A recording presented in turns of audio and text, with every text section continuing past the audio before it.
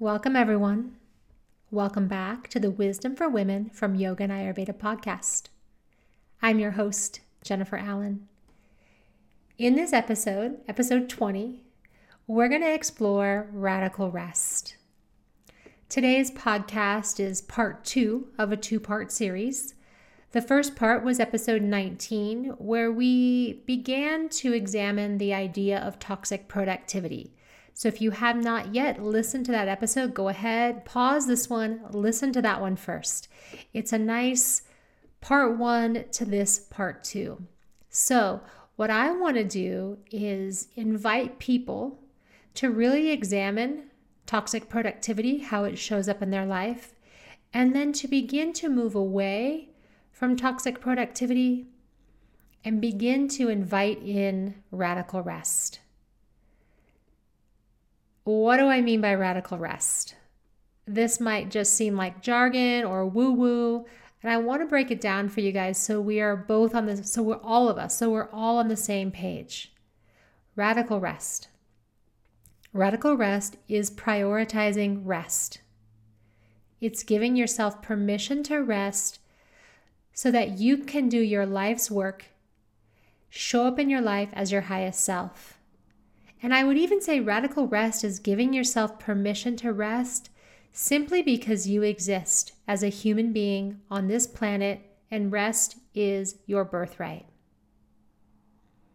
Radical rest is the opposite of completing all your work, all your chores, all your tasks, everything on your to-do list, and then rewarding yourself with a little bit of rest. It's the opposite of that. It's resting first. It is a complete mindset shift, and it's a radical act in our capitalistic, patriarchal society. We have been conditioned as women to care for others, and to care for others even at our own expense. We ignore our body's whispers for rest. We often even ignore our body's screams for rest. Right? That's why so many of us, so many people I work with, they're tired, they're exhausted, they're overworked, they're overburdened, they're overwhelmed, they're over it. They are ignoring their body's need for rest. And not only the body needs resting. When I first started embracing this idea of radical rest, I did begin on the physical level. And I think many women do. But a number of years ago, I read an article by Sandra Dalton Smith about the 7 types of rest, and it really changed the way I viewed resting and the way I actually rested.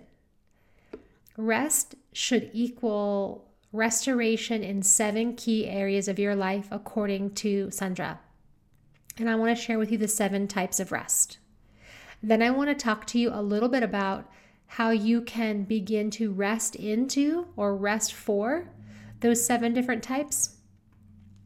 So let's begin. The 7 types of rest: physical rest, mental rest, sensory rest, creative rest, emotional rest, social rest, and spiritual or soul rest. And this is really exciting to begin to understand our complete need for rest and the different aspects of rest. Let me share with you a little bit more about each of these types. So, again, many people will be familiar with physical rest. This is resting to relieve the body of physical stress, muscle tension, headaches, lack of sleep. It's for the physical body. How can we rest the physical body? It might be Shavasana, that beautiful time at the end of the yoga class where we just lie in stillness. It might be taking a nap. It might be deep breathing, yoga, foam rolling. These are ways I love to rest for the physical body. There's also mental rest. This is resting to silence the anxious mind and refocus to the things that are important to us. How do we rest for the mind? What does radical rest for the mind look like? Shavasana. Maybe it's lying down with an eye pillow, cloud gazing, stargazing, meditation, chanting. These are ways we can soften the intensity of the mind. Then there's spiritual or soul rest, rest for the soul. And this is resting for soul exhaustion, right? It's resting to tune into your spiritual beliefs and to reconnect with your highest self.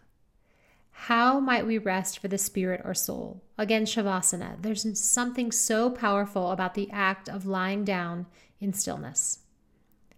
Other ways I rest for the soul are acts of service, gratitude, meditation, prayer, journaling, intuitive practices like oracle cards or tarot cards. These are all ways I rest for the spirit or soul. Nature too. Nature's a big one for soul rest for me. Being out in nature, taking in nature through all my 5 senses.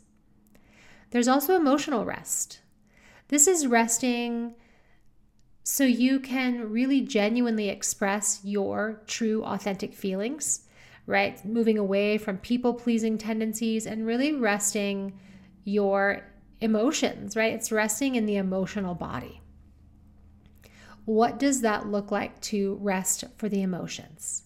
It might be Shavasana, affirmations, journaling, and I love heart-opening yoga to rest for the emotional body.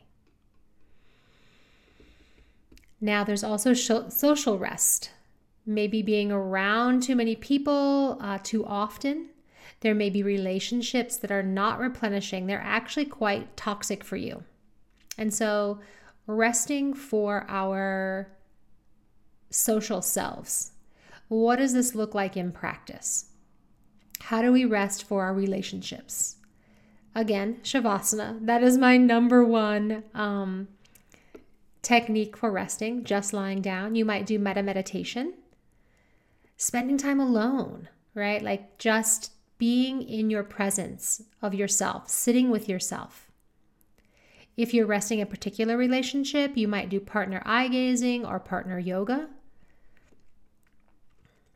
Then we're going to have sensory rest. And I really love this one because in Ayurveda, we talk a lot about caring for the sense organs. And in our modern society, we can be so sensory overloaded with information bombarding us all the time. So this is resting to diminish sensory input. Pratyahara is what it's called in yoga. How might we do this resting for the senses, radical rest for the senses? Again, Shavasana. Withdrawing our senses. So not listening to a podcast all the time, not watching things on screens all the time. Just really reducing the sensory input. You could do eye palming, tech-free time, and definitely time in nature. The next type of rest is creative rest. So resting to allow for beauty to inspire and to motivate us, right? Rest for creativity.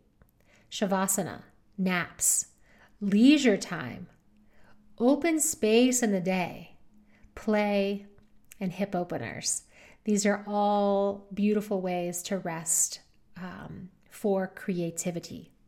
Now, all of these 7 types of rest, physical, mental, spiritual, emotional, social, sensory, and creative, you can rest all 7 types of these with Yoga Nidra. We're going to talk more about Yoga Nidra on a separate podcast, but know that Yoga Nidra is a very powerful way to rest, and it allows us to rest our whole being, our physical selves, our pranic self, our energy body, our mental emotional selves, our intuitive selves, and our bliss self. So it moves through the 5 koshas, and it will rest all 5 koshas, and it is a type of rest that will hit all of these 7 types for us. So Yoga Nidra is the number 1 rest practice, and that's why I practice Yoga Nidra almost every day. But let's explore the practicality of inviting in rest in our day-to-day. How do we actually do that? It's good in theory, it's good to talk about, but how do we actually do this? And we can come back to the behavioral or habit change science. There are 5 ways to trigger any habit. And if you want to trigger the habit of rest, these are the 5 ways. You can use a specific time, a specific place, other people. You can have an emotional trigger or a prior action. Let me explain further. A specific time. You will choose a time, and at that time, you will trigger your habit. So at 3 p.m., I will do a yoga nidra practice. You just put that in your calendar, put that on your schedule, and that is how you trigger the habit. A specific place. When I sit on the toilet to go to the restroom, I will do 10 deep breaths. Other people might trigger your habit. When my toddler naps, I nap. Emotional. When I'm feeling frustrated or angry or overwhelmed, I will go outside in nature or look outside onto nature. Prior action. After my yoga practice, I will journal. And this idea of triggering habits and habit stacking is something that I work with clients on one-on-one in the Sacred Rhythm Collective and in other programs I've run, such as Aim to Ease. And this is a really powerful way to develop habits that you want. So I hope you guys explore these 5 habit triggers and begin to think of ways to trigger rest and invite rest into your day. I also want to share with you a few affirmations for rest, because we have a lot of resistance, or that's what I hear from women I work with, and personally, there's a lot of resistance around resting. I've been practicing radical rest for a number of years, maybe 3, 4, 5 years, and I still resist rest, and I know better. Here's a few affirmations that support me. It is easy for me to receive rest. I'm open and willing to receive the healing powers of rest. I welcome rest. I am resting and I am rested. And maybe choosing an affirmation that you like and repeating this over and over to yourself throughout the day to really begin to form a relationship with rest. So again, what is radical rest? Radical rest is prioritizing rest. It's the opposite of completing all the work and all the tasks and all the chores and then rewarding yourself with rest. It's resting first. It is a complete mindset shift and a radical act in our modern society. So I hope this has got you really excited about the idea of inviting rest into your lives. My current favorite rest practices are, of course, yoga nidra, spending time in nature, observing, maybe stargazing, cloud gazing, watching the sunrise or sunset. Those are my 2 top favorite practices.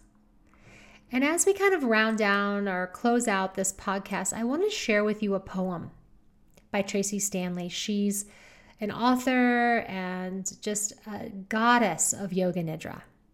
All right.